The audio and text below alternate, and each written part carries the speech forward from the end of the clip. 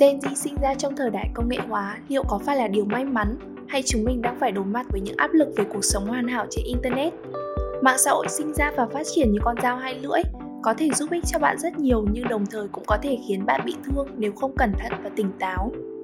Tập 22 mang tên Đằng sau chiếc mặt nạ sẽ là sự trải lòng về những vấn đề xoay quanh sự thay đổi của chúng ta giữa hoàng kim của mạng xã hội. Tập 22 hôm nay của Ignite FM sẽ có sự trở lại của một khách mời quen thuộc, chị Hà Phương, Project Manager của Ignite FM. Xin chào các thính giả của Ignite FM, mình rất vui vì hôm nay đã được trở lại để nói chuyện với Bảo Anh cùng với các bạn. Trên cương vị là một khách mời đã quá quen thuộc với Ignite thì không biết là cảm nhận hôm nay của chị Phương như thế nào nhỉ?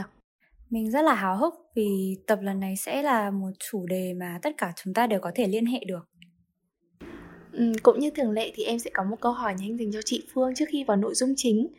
Nếu có một hành tinh sống mà không có sự xuất hiện của social media thì chị có lựa chọn hay không? Mình nghĩ rằng là mình vẫn sẽ thích một thế giới mà có sự xuất hiện của mạng xã hội hơn. Vì mặc dù mạng xã hội cũng có những mặt trái riêng, tuy vậy thì không thể phủ nhận được rằng nhờ có nó mà thông tin đến với chúng ta một cách dễ dàng và nhanh chóng hơn.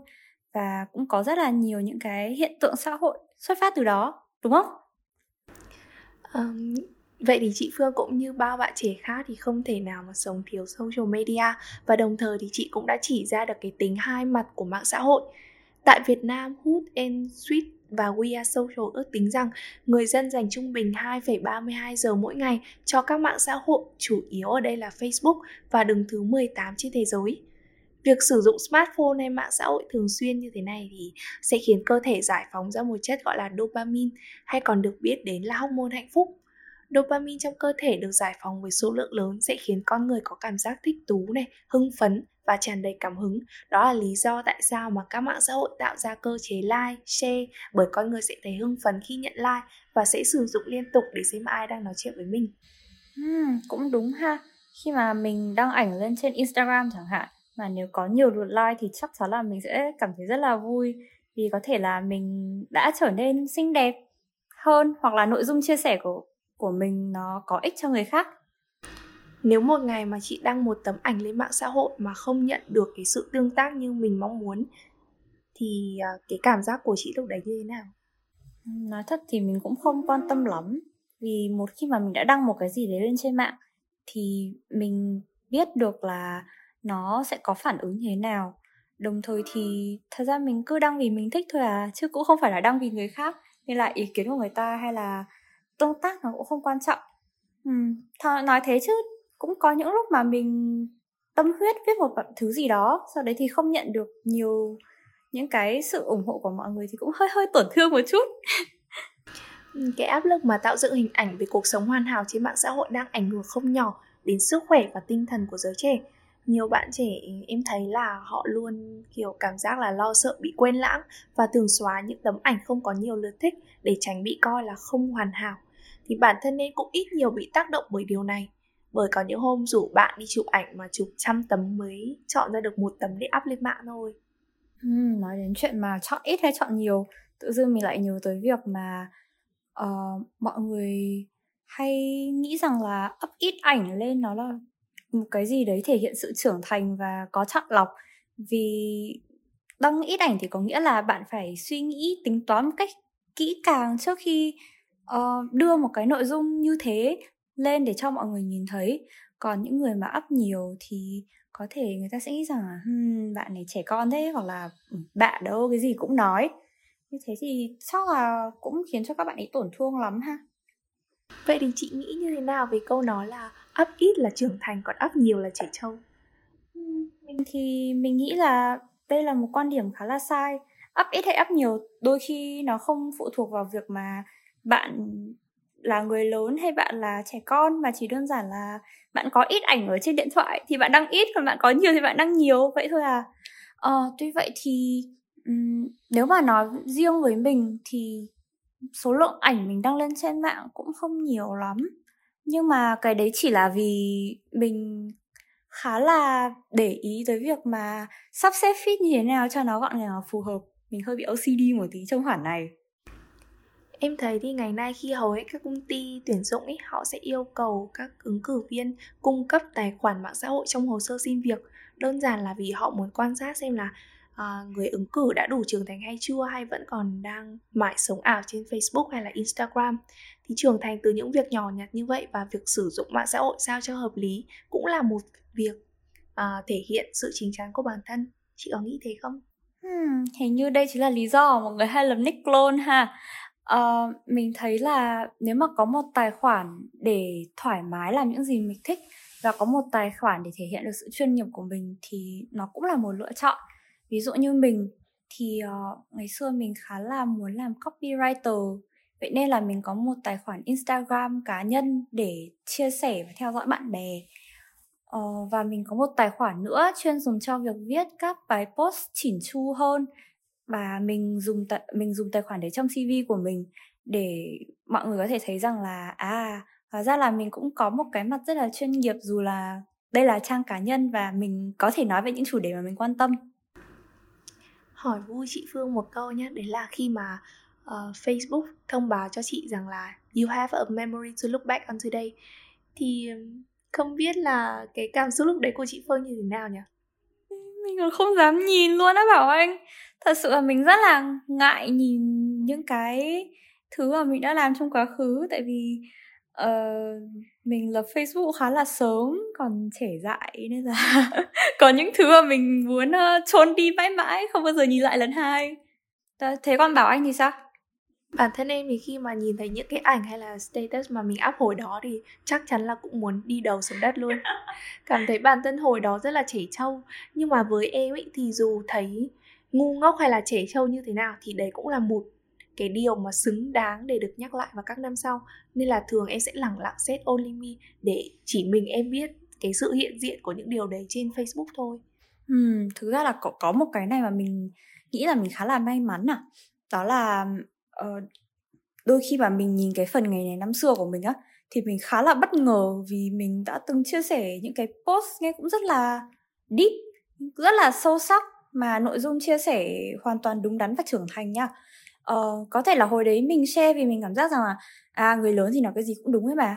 Nhưng mà sau này khi mà mình đọc lại những cái nội dung thì mình thấy rằng là rõ ràng là những cái nội dung đấy một phần cũng đã kiến tạo nên những cái gì mà mình cái cách mà mình nhìn nhận vấn đề, cái mindset của mình. Và mình rất là mừng vì trong cái cộng đồng của mình vẫn có một lượng nhỏ các anh chị mà rất là willing, rất là mong muốn được chia sẻ những cái giá trị, kiến thức đúng đắn để các lứa trẻ có thể đọc và học hỏi.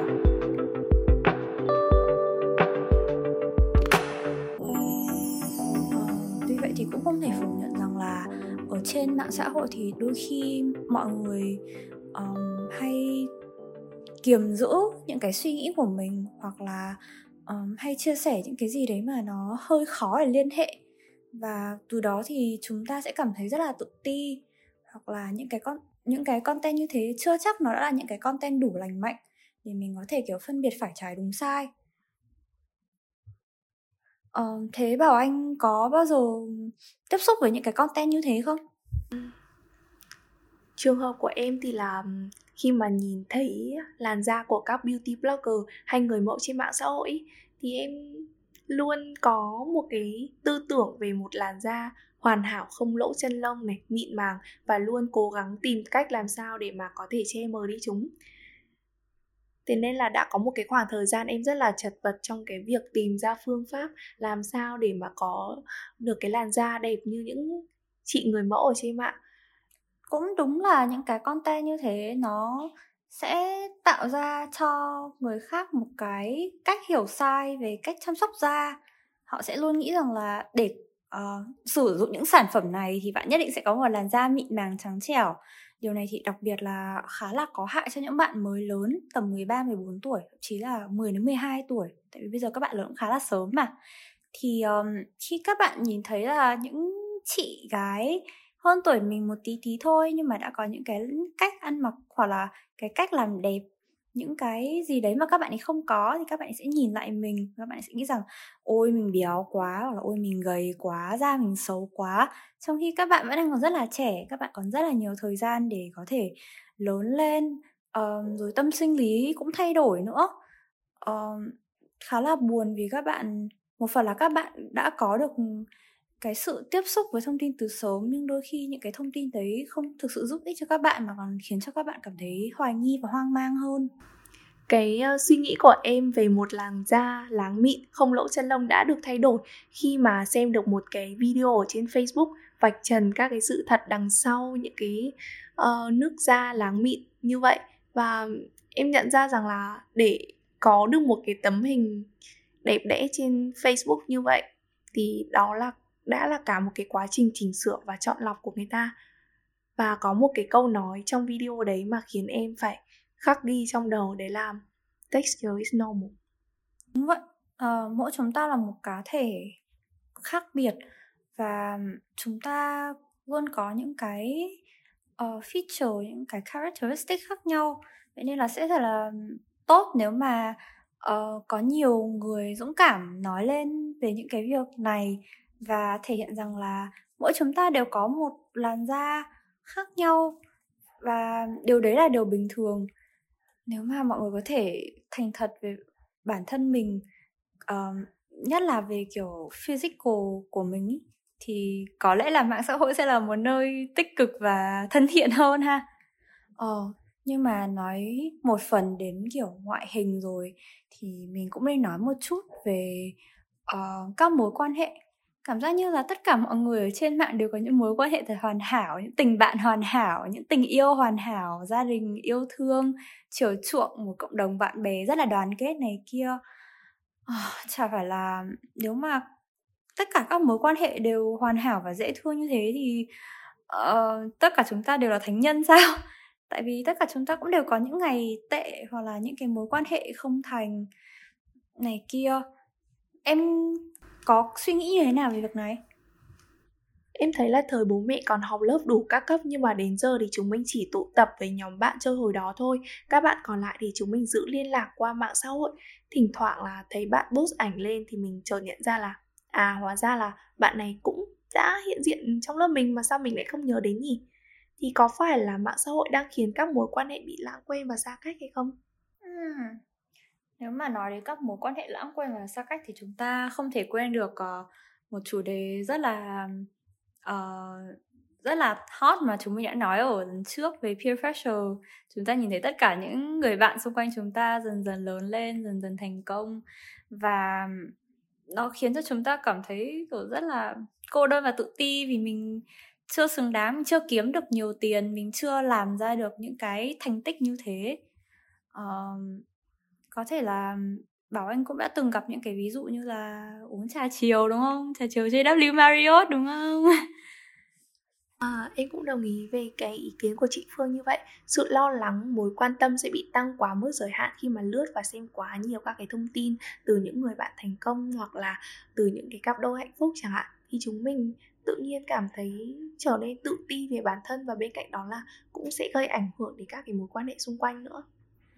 Vậy, tất cả những cái gì mà mình vừa nói thì nó đều đến từ cái mặt là chúng ta nhìn thấy khoảng cách giữa chúng ta và những người khác, và chúng ta luôn luôn đặt người khác ở trên một cái vị thế cao hơn.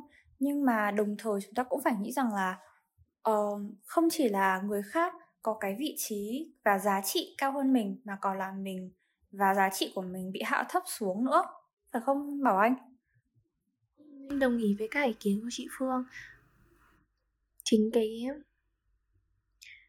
Em đồng ý với cả ý kiến của chị Phương. Chính cái sự xô bồ này, nhộn nhịp của mạng xã hội đã khiến chúng mình tạo ra những chiếc mặt nạ để che giấu đi sự cô đơn hay tự ti.